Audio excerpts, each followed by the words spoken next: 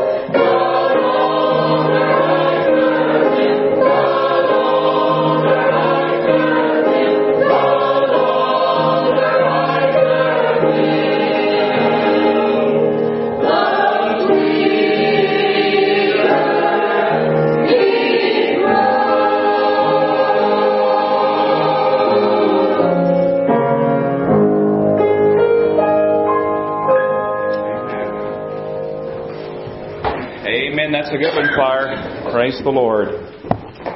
We don't know her name, but she's a hero just the same. She saved a man's life. In addition to this, she was one who had spiritual insight. She was faithful in her job.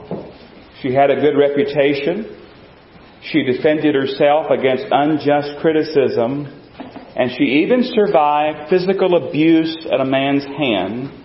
A man who actually wanted to kill her. Who am I talking about this morning? Who is this one that I'm speaking of? Well, believe it or not, I'm talking about a donkey.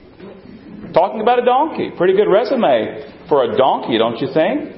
We find her story in the Old Testament book of Numbers, if you'd open there. Numbers chapter 22. And I'll probably hit the nail on the head when I say probably most folks in here probably don't spend a lot of time hanging out in the book of Numbers. You might come across it if it comes up in the Sunday School Quarterly. You might go through it if you go through a Read the Bible in the Year program. But Numbers chapter 22 has the story about this particular donkey.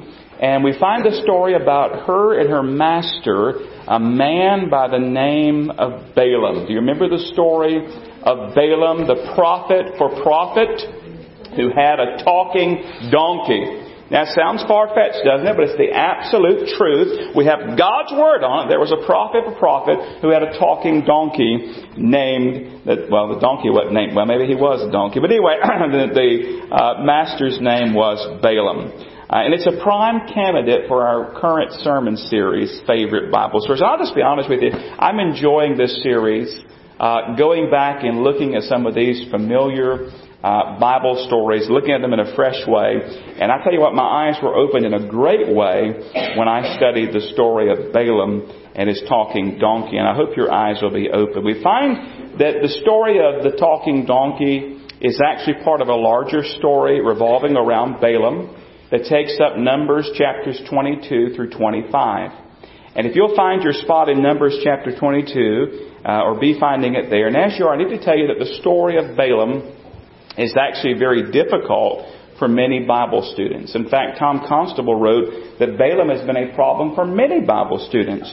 On the one hand, he appears to have been a pagan, but on the other, there are indications he may have been a believer. Some commentators believe he was an idol-worshipping false prophet whom God compelled against his will to bless Israel, while others hold that he was a true prophet of Yahweh who simply fell before the temptations of ambitions and money. In other words, he's a bit of a mystery that some have a hard time figuring out. And so I'm going to present the case today and we'll look at it together. And I'll tell you where I end up, and if we disagree, that's fine. But in case you're wondering about Balaam and his talking donkey, his story is not incidental. He's not a one-hit artist who fades from memory and fades from history. His name appears again and again in the pages of Scripture.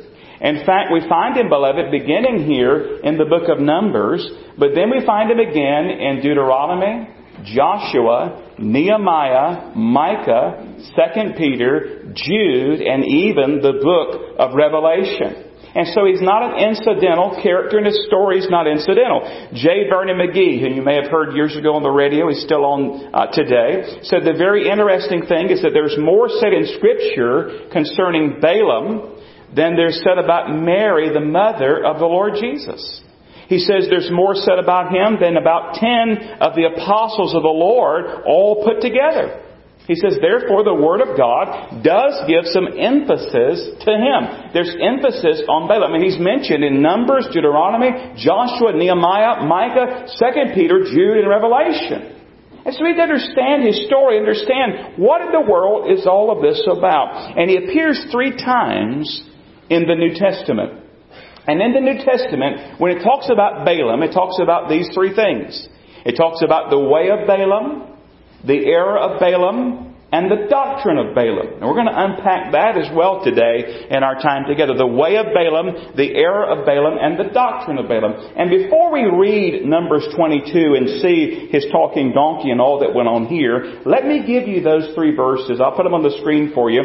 You can jot down the reference. We have, first of all, 2 Peter chapter 2, verse 15. 2 Peter chapter 2, verse 15. They have forsaken the right way and gone astray, following the way of Balaam, the son of Beor, who loved the wages of unrighteousness. The way of Balaam, 2 Peter 2:15. Then there is Jude 11. Jude 11 says, "Woe to them, for they have gone in the way of Cain, have run greedily in the error of Balaam for profit, and perished in the rebellion of Korah." Jude 11. Of course, there's just one chapter, so that's why it's Jude 11. And then finally, Revelation 2:14. These are actually the words of the Lord Jesus, speaking to one of His churches. It says in Revelation 2:14, "But I have a few things against you, because you have there those who hold the doctrine of Balaam, who taught Balak to put a stumbling block before the children of Israel, to eat things sacrificed to idols, and to commit sexual immorality." The way, the error, and the doctrine of Balaam. And we'll try to uncover what those three things are as we study together. Are you in Numbers 22? All right, good. We're at a point, beloved, in the history where we're in the 40th year after the Exodus. The children of Israel have come out of Egypt. It's the 40th year of the Exodus. The children of Israel will soon enter into the promised land. And we pick up the story in Numbers 22. You want to have it open the whole time today, because we're going to look a lot here in Numbers chapter 22. And then we'll look at those verses I put on the screen again in a little bit. Numbers 22, let's pick up the story at verse 1. Numbers 22, verse 1. "Then the children of Israel moved and camped in the plains of Moab, on the side of the Jordan across from Jericho. Now Balak," it's a different person now, "Balak the son of Zippor saw all that Israel had done to the Amorites. And Moab was exceedingly afraid of the people, because they were many, and Moab was sick with dread because of the children of Israel. So Moab said to the elders of Midian, 'Now this company will lick up everything around us, as an ox licks up the grass of the field.' And Balak the son of Zippor was king of the Moabites at this time." So you have this fellow named Balak. He's the king of the Moabites. And he's talking to the elders of Midian. Now pick up the story and notice there's fear. Overwhelming fear, because the children of Israel are there and there's so many of them. And they've seen what they've done to the Amorites. Now pick up the story, verse 5. "Then he sent messengers to Balaam." Here's our prophet here. "Balaam, the son of Beor at Pethor, which is near the river in the land of the sons of his people, to call him, saying," now here's what the message is. "Look, a people has come from Egypt. See, they cover the face of the earth and are settling next to me. Therefore, please come at once." Now watch what he asked him to do. Verse 6. "Please, therefore, come at once. Curse this people for me, for they are too many for me. Perhaps I shall be able to defeat them and drive them out of the land. For I know that he whom you bless is blessed, and he whom you curse is cursed." Now you need to know, we'll stop there for a moment, that Balaam was a Gentile. In the book of Joshua, he's called a soothsayer. So he's a soothsayer, a Gentile soothsayer, and his reputation obviously exceeds him. It's obviously well known, because Balak, the king of Moab here, has so much confidence in him that he goes to all the time and effort and expense to obtain his services. And basically says, "Listen, Balaam, I want you to come and pronounce a curse upon the children of Israel." Warren Wiersbe went so far as to say Moab and Midian needed the help of the devil, and Balaam was in touch with the devil. Verse 7 says, "So the elders of Moab and the elders of Midian departed with the diviner's fee in their hand. And they came to Balaam and spoke to him the words of Balak." Now he was a prophet out to make a profit. He was a professional soothsayer. And the next words seem quite remarkable. These elders from Moab, these elders from Midian come to Balaam and say, "Balaam, listen, these people are here. The king wants you to come pronounce a curse upon them. He's a Gentile. He's a soothsayer." And it says in verse 8, "Balaam said to them, 'Lodge here tonight, and I will bring back word to you.'" Now watch this next part. "As the Lord speaks to me." So the princes of Moab stayed with Balaam. Now here you have this pagan prophet this soothsayer, this one who's part of the occult, this one that's in touch with the devil, if you will. And he says, listen, I'm going to go seek the will of the Lord. How can this be? Well, as I studied this out, in this day it appears that in this day that the people thought that different groups of people, they had their own God. And so you would appeal to that person's or those people's gods. And so the children of Israel had Jehovah, they had Yahweh. She said, listen, I'm going to go and I'm going to appeal to their God. I'm going to appeal to Yahweh, if you will. I'm going to seek to establish contact with their God and see what He says, and I'll get back with you. And this is where people begin to really struggle. Why? Because God did speak to him. He's a pagan man. He's a soothsayer. He's involved, we think, with the occult and all that goes on with that. And God not only speaks to him, later on God speaks through him. How can this be? This is why Bible students struggle. Well, listen. Just because God spoke to him and just because God spoke through him does not mean he is a godly prophet. He spoke God's truth, but as far as I can tell, he's still a lost person. You've got to remember in this story that God can even speak through a donkey. And He does. God can speak through wicked people if He so chooses. Now pick up the story, verse 9. Then God came to Balaam. This is remarkable here. And God said to Balaam there in verse 9, who are these men with you? Of course God knew who they were. He did not call off guard. He knows who they were. But He asked him, who are these men with you? Verse 10. So Balaam said to God, Balak, the son of Zippor, the king of Moab, has sent to me, saying, look, a people has come out of Egypt. They cover the face of the earth. Come now, curse them for me. Perhaps I shall be able to overpower them and drive them out. Now, you and I know enough of the Bible. We know enough about God to know this is never going to happen. We know about the Abrahamic covenant. We studied last week all about that and how God preserved His people. God brought them out and God delivered them in a mighty hand through the Exodus. But we don't know how much Balaam knew. And we don't know what kind of knowledge Balaam had. But he goes and he lays it out before the Lord and says, listen, God, this is what it's all about. And notice what God says in verse 12. And God said to Balaam, you shall not go with them. You shall not curse the people. Why? For they are blessed. And let me just tell you, beloved, this is cut and dried. There's no gray area here. He basically says to them, don't go, don't curse. They are blessed. God has spoken. Verse 13. Balaam rose in the morning and said to the princes of Balak, go back to your land, for the Lord has refused to give me permission to go with you. Now notice what he said. He told them the truth, but he didn't tell them the whole truth. Look at what he says. Verse 13 again. Go back to your land, for the Lord has refused to give me permission to go with you. What did he leave out? That they're blessed. He didn't mention the blessing part. He says, hey, you go back. God won't give me permission. I can't curse them. You go on your way. He told them the truth, but not the whole truth. He did not mention the fact that they are blessed. In other words, if you will, he kind of left the door open, didn't he? Verse 14. And the princes of Moab rose and went to Balak and said, Balaam refuses to come with us. Then Balak sent princes more numerous and more honorable than they. So he sends even a more glorious representation. Verse 16, they came to Balaam and said to him, thus says Balak the son of Zippor, please let nothing hinder you from coming to me, for I will certainly honor you greatly, and I will do whatever you say to me.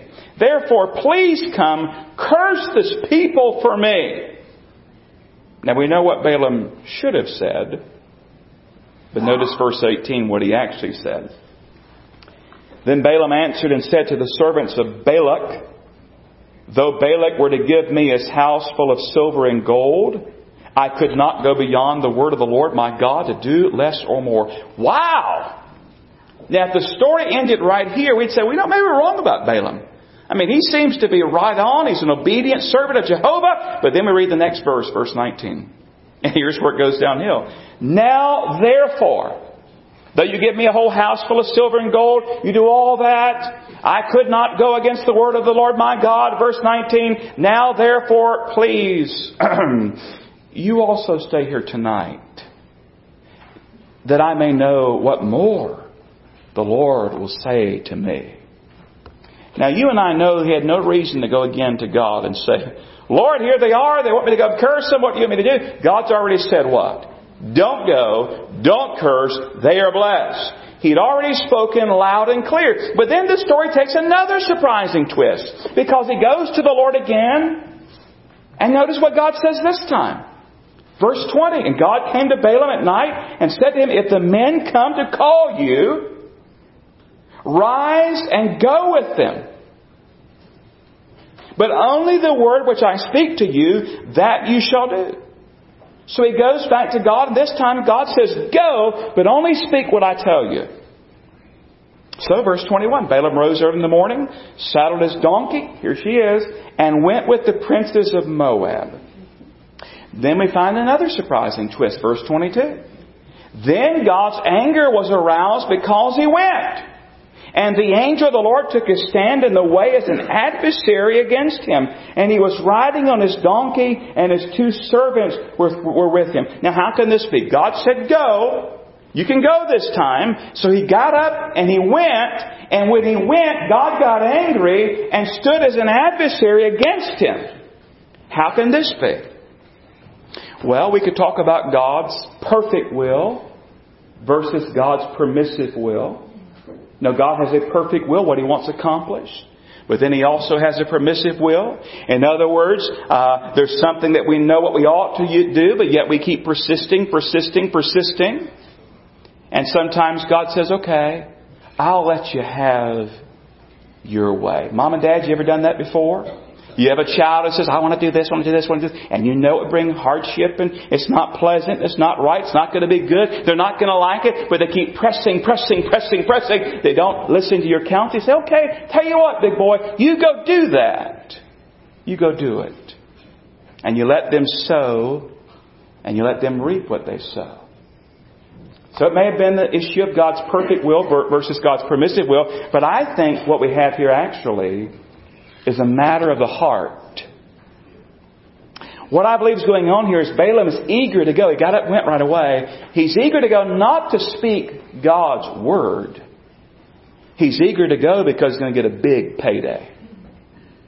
He's already said no to the first offer. Now they bring more noble people. I'll give you more money, more honor, more glory. He says, so yeah, let me go back and talk to God again. Yeah, let's go. Hey, let's get an early start in the morning.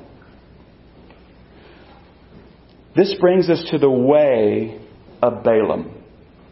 Look at 2 Peter 2:15 again. I got it on the screen in front of you. They have forsaken the right way and gone astray, following the way of Balaam the son of Beor.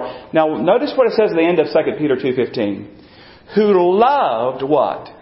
The wages of unrighteousness. We see here again the idea of profit, of making money. J. Sidlow Baxter says that the error of Balaam is the way of Balaam basically is this, beloved, is you use your spiritual gifting for personal profit and gain. In other words, doing what you call God's work, not for God, but for your own selfish advantages. He was more concerned about wages than he was the ways of God. And so the way of Balaam is the way of profit, the way of making money. The way of using spiritual giftings and talents and doing God's work in God's name, not for God's glory, but for your pocketbook. That's the way of Balaam. And then there's the error of Balaam. I jumped ahead of myself. Jude 11. Woe to them, for they have gone to the way of Cain, have run what? Greedily in the error of Balaam for what? For profit. This is where J. Sidlow Baxter says the error of Balaam is the idea that the will of God may be circumvented under the cover of outwardly respecting His name. In other words, I'm doing God's work. God said I could go. God said, okay, you can go. But you're not really wanting to do God's will. You want to do your will, but you're doing it under the guise of God's name. Using God's glory as your cover. Saying, oh, I'm doing God's work. But actually you're doing greedy work. The error of Balaam. The Lord says, I can go now. It's the idea of looking for loopholes in God's will. Beginning to rationalize what God has said plain and clear. Today they might say this way, well, I know God's Word says this, but the way I interpret that is this way. Be careful when you get to that point. So off he goes in the way of Balaam, trying to get a big payday. The era of Balaam, trying to kind of go about God's will in his own way, if you will. And it says the angel of the Lord stood in his way. Many Bible scholars believe the angel of the Lord here is actually a theophany or a Christophany. That's a big $20 set of words. It simply means this. This is probably Jesus Christ, the pre-incarnate Jesus Christ, the angel of the Lord withstanding him here. And he's on his way on his donkey, and the angel of the Lord is standing there in his way to stop him. And this is where the donkey saves his life. Verse 23. Now the donkey saw the angel of the Lord standing in the way with his drawn sword in his hand. And the donkey turned aside out of the way and went into the field. So what did Balaam do? He struck the donkey to turn her back onto the road. Verse 24. Then the angel of the Lord stood in a narrow path between the vineyards with a wall on this side and a wall on that side. And when the donkey saw the angel of the Lord, she pushed herself against the wall and crushed Balaam's foot against the wall, so he struck her again. So 2 times now he's hit this donkey. Verse 26. Then the angel of the Lord, and many believe this is Jesus Christ, the pre-incarnate Jesus Christ, standing with a sword to withstand Balaam. Do you see how committed to his promise the Lord is? To bless his people and curse those who curse him. Verse 26. The angel of the Lord went further and stood in a narrow place where there was no way to turn either to the right hand or to the left. And when the donkey saw the angel of the Lord, she lay down under Balaam. So Balaam's anger was aroused, and he struck the donkey with his staff. 3 times now he's gotten frustrated with this donkey. Modern day interpretation. 3 times your car is conked out. You haven't got very far. Bam! Bam! Bam! You kick the tires 3 times. Modern day. I love verse 28. Then the Lord opened the mouth of the donkey. And she said to Balaam, let me just think about that this week. What kind of accent does a donkey have? I know what Kirby sounds like across the way from us, and he kicks up. But when a donkey talks, what does a donkey sound like? Well, we know what a donkey says here. She said to Balaam, what have I done to you that you struck me these 3 times? Think about it. You ever heard a donkey speak? No, maybe we're not answering that. But think about it. You're there. You're on the donkey. You struck it. Bam, bam, bam. Why do you strike me these 3 times? What would you do? Look at what Balaam does. Balaam carries on a conversation with the donkey. You ever carried on a conversation with it? I better not go there either. And Balaam said to the donkey, because you have abused me, I wish there was a sword in my hand, for now I would kill you. He said, why do you keep hitting me? He said, you keep abusing. I wish I had a sword. I'd kill you, donkey. Verse 30. So the donkey said to Balaam, am I not your donkey on which you have ridden ever since I became yours to this day? And then she goes to her character, her references, her testimony. Was I ever disposed to do this to you? And he thought about it and he said, no. Now the question that comes to my mind is really this. Who was the real donkey in this story? You may be wondering, how is it that Balaam just carries on a conversation with a donkey? Was he shocked? Was he surprised? Was it just that he was so furious with this donkey that he temporarily lost his mind? You know, I showed you 2 Peter 2:15. Look at 2 Peter 2:16, talking about Balaam. But he was rebuked for his iniquity. A dumb donkey speaking with a man's voice, what's the last part? Restrained the madness of the prophet. So it could have been the fact that he was just so mad that he didn't even think about the donkey's talking to him. He's just ready to kill this thing. And he carries on the conversation. But let me give you another possibility, if I may. You're dealing with a man that was involved with the occult and demonic realms. And scholars tell me that it's possible that he could have talked to animals before. You remember that Satan, when he came to Eve in the garden, he came how? As a snake. You remember when the Lord Jesus cast out that host of demons, they cast them into the swine. And though it doesn't say the swine talked, they did run violently off the hillside and perished. And to be honest with you, being a barbecue lover, my heart always aches when I see all that good barbecue floating around. But anyway, we know that they deal within these realms. So it could be possible that he had talked to animals before. But make no mistake about it, this time it was not a demon or the devil speaking. God opened the mouth of this donkey and used this donkey. Look at verse 31. Then the Lord opened Balaam's eyes, and he saw the angel of the Lord standing in his way with his drawn sword in his hand, and he bowed his head and fell flat on his face, an idea of obeisance or worship. That's why many believe this is the Lord, the Lord Jesus Christ, pre-incarnate, standing before him. Verse 32, the angel of the Lord said to him, why have you struck your donkey these 3 times? I find that interesting you ask him that question. Why have you struck your donkey these 3 times? Behold, I have come out to stand against you because your way is perverse before me. You're perverse in my sight.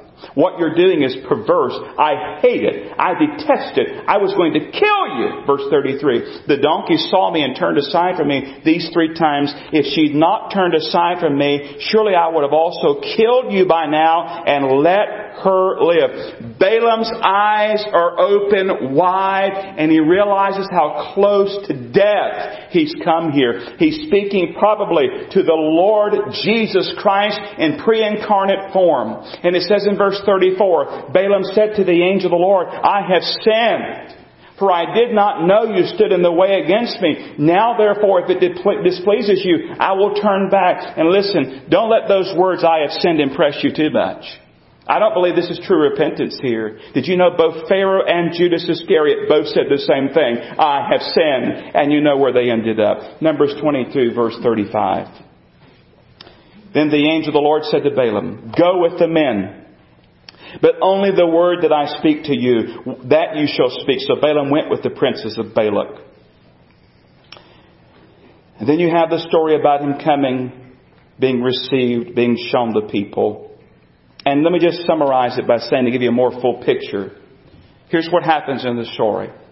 Instead of cursing them, he blessed them. In fact, if you put your finger in chapter 22, look at chapter 24, verses 10 and 11. We fast forward in the story. 24, 10, 11. Then Balak's anger was aroused against Balaam, and he struck his hands together. And Balak said to Balaam, I called you to curse my enemies, and look, you bountifully blessed them these 3 times. Now therefore flee to your place. I said I would greatly honor you, but in fact the Lord has kept you back from honor. 3 times he went to hopefully curse them, but 3 times he blesses them. God would not allow him to curse his people, but that's not the whole story. Because we talked about, of course, the way of Balaam and the error of Balaam. But there's still the doctrine of Balaam. And it seems that Balaam did, in fact, find a way to curse God's people. To curse Israel after all. The Lord Jesus mentions it in Revelation 2, verse 14. And notice what it says on the screen for you. Talking to the church, but I have a few things against you because you have there those who hold the doctrine of Balaam. Now notice the next part. Here's the doctrine of Balaam. Who taught Balak, that is the king, to put a stumbling block before the children of Israel. How? To eat things sacrificed to idols and to commit sexual immorality. In fact, in the same book we're in, if you go to Numbers 31, verse 16, here's what the Bible says. Look, these women caused the children of Israel through the counsel of Balaam to trespass against the Lord in the incident of Peor, and there was a plague among the congregation of the Lord. In other words, beloved, the doctrine of Balaam includes sexual immorality and idolatry. Though he could not verbally curse them, He basically said to King Balak, based upon what we just read there, listen, if you really want to get to them, you really want to harm them, here's what you do. And it involves sexual immorality. It involved idolatry. And you can read about that in Numbers chapter 25. Now, here's the question, of course, that we talked about at the beginning. Was Balaam a pagan, wicked prophet? Or was he a prophet of God who was just confused and led astray by ambition and money? When I look at the full picture, when I look especially at these closing scriptures I gave you, I believe that Balaam was a wicked man, not just a confused prophet. He went out of his way to ensure that the harm came to God's people. And he's used over and over again in the scriptures as a warning, as a reminder, and to teach us some important truths. And I want to draw just 3 applications based upon these 3 New Testament passages, and then we're done today. 3 things to take with us from Balaam's life. And these 3 things about the way of Balaam and the error of Balaam and the doctrine of Balaam. 3 things real quick. First of all, we need to be careful not to use our spiritual gifts for personal gain. It's the idea of greed here. Now listen, I'm not talking about full-time ministers or missionaries or full-time Christian workers. We have a New Testament precedent for that. The Scripture gives instruction for that. I live of the gospel. Not talking about that at all. What I'm talking about is those who prostitute their gifting and their calling and their service for personal, greedy gain. In other words, those whose focus is not the glory of God and the good of others. It's the gold, silver, and stuff they can get from their supposed servants. These are folks who are truly prophets out to make a profit. I read a story, at least in 2 of the books I read this past week, about a preacher who came home and he was talking to his wife. And he talked to her and told her he had received an offer from a bigger church in a more affluent part of town. And he was talking to his wife about this. They had this offer, a bigger church, a affluent part of town, more money surely, all these things. And he looked at his wife and he tells his wife, he says, listen, I'm going to go upstairs and I'm going to pray about this. And his wife looks at him and says, well, I think I'll come with you. He said, no, you stay down here and start packing.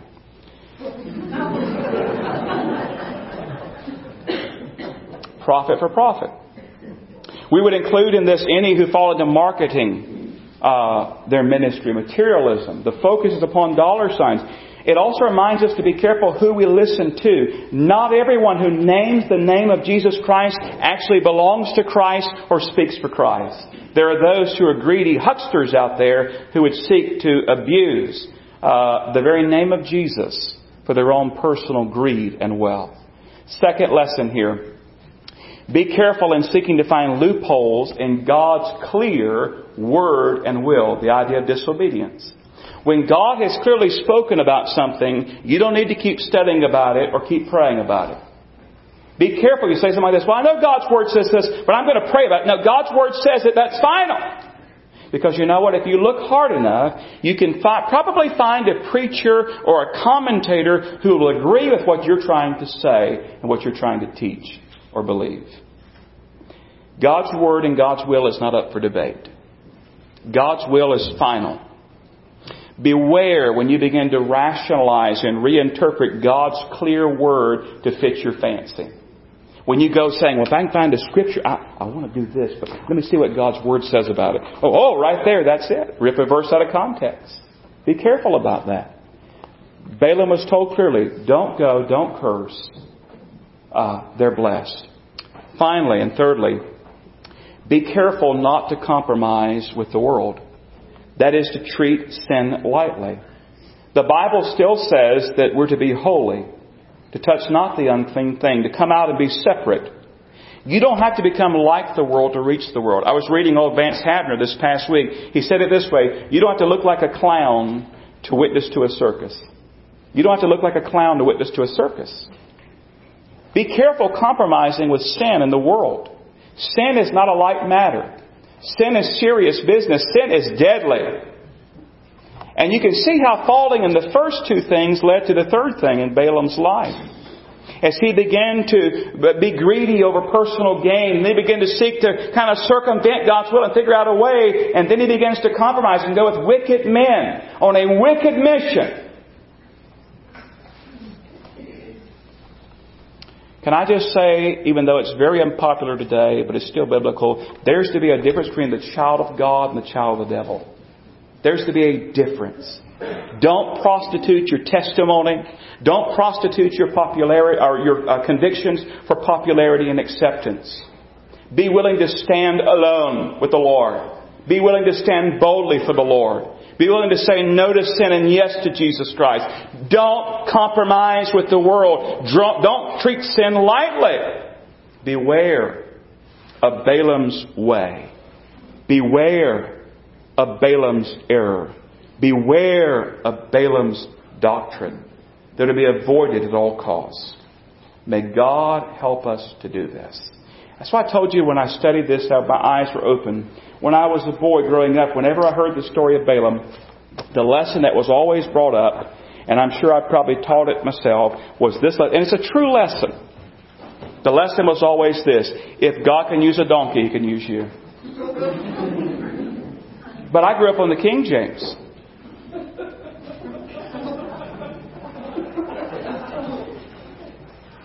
And so they would say it in the King James vernacular.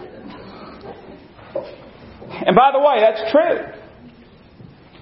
God can use a donkey, and God can and will use you. But there's so much more to Balaam's story. Do you see it now? That's why he's mentioned again in Deuteronomy and Joshua and Nehemiah and Revelation and 2 Peter. Because there's some things we need to learn. Beware, beware, beware.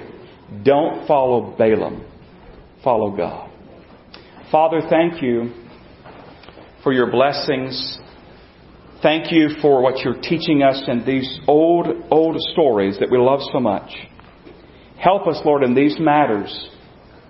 May your Holy Spirit search our hearts. May we never use our spiritual giftings in a greedy, sinful way. Lord, help us never to try to seek to rationalize and find loopholes and to circumvent your will and your word in your name. How horrible that is.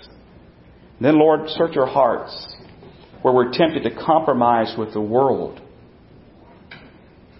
Lord, help us to say no to sin and yes to Jesus Christ. And Lord, we do thank you for that lesson we learned so long ago, that yes, you can use anybody, including a donkey. And so, Lord, you can use me. And so, Father, I pray that you'll bless these words to our heart. We pray this in Jesus' name. Amen. If God has spoken to your heart about a matter, the altar is open. We're going to close number 490. Lead me to Calvary, King of my life, I crown thee now. Jesus Christ is Lord, He's Master. You have not saved, come today and be saved. If you are saved and God is speaking to your heart, you come today as we sing 490, Lead me to Calvary. Let's stand together and sing.